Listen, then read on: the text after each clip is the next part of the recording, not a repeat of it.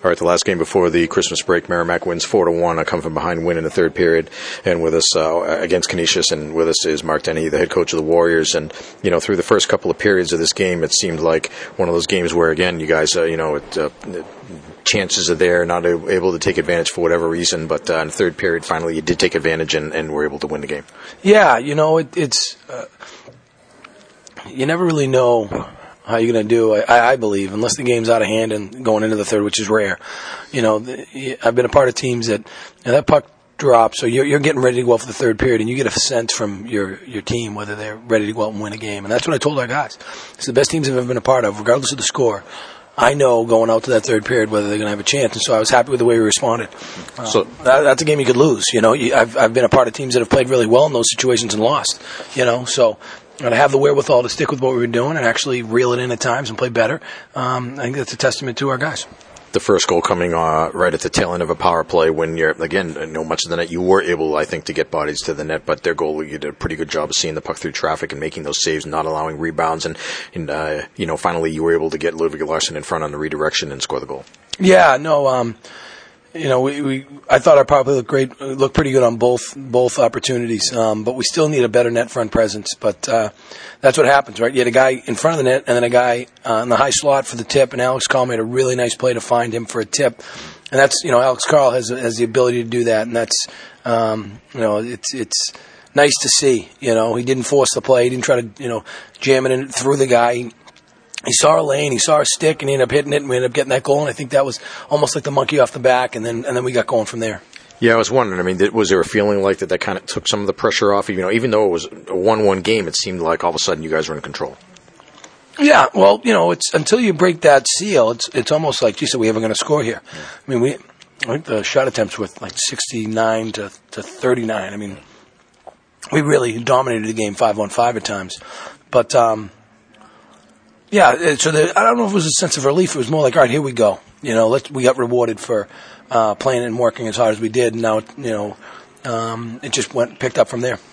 Goals from Ba and Hennig to make it to 2-1 and 3-1 at that point. So that that line, it seems like you may go as that line goes, and that line, when they were going well earlier in the year, you were winning some games, and scoring goals tonight is certainly an important part. Are you winning that game?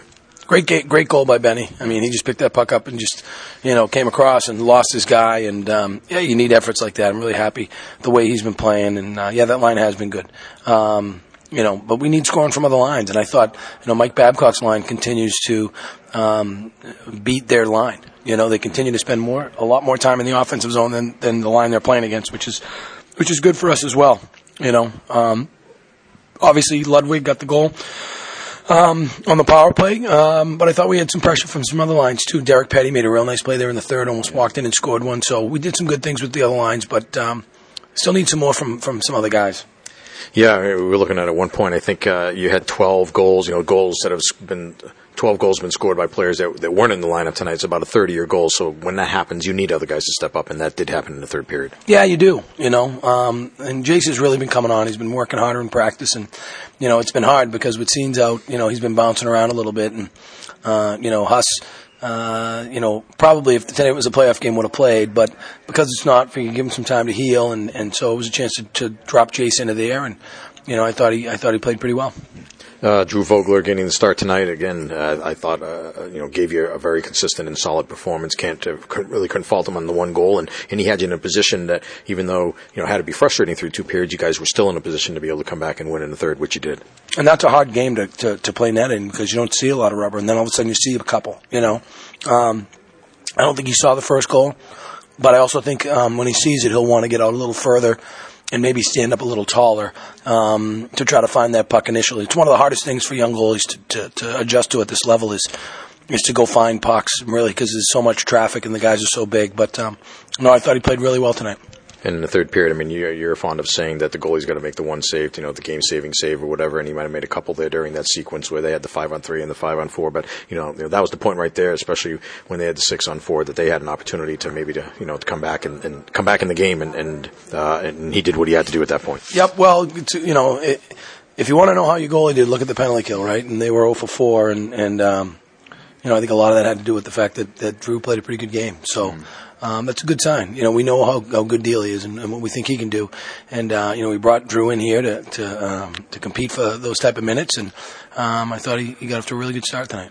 The fact that Colin didn't play and wasn't dressed tonight, anything to read into that, or just give him the night off? No. There was it was health oriented, but it wasn't. It's probably more mental health than anything. He's taking on the lion's share of the load, and we wanted to get through a game, and I thought it was a good opportunity to do it. All right, so you guys went in the last game here before the break, 7-4-5. You have 9 days now until the next game with Christmas coming up. What's that? What's the next week or so like for your club? Well, hopefully as many of the guys as can get home and enjoy their family and friends and do so safely. And, I'm going to do the same with my family. And then we get back on the 26th and get back after a little bit. So, time to decompress and, hopefully refocus for the second half.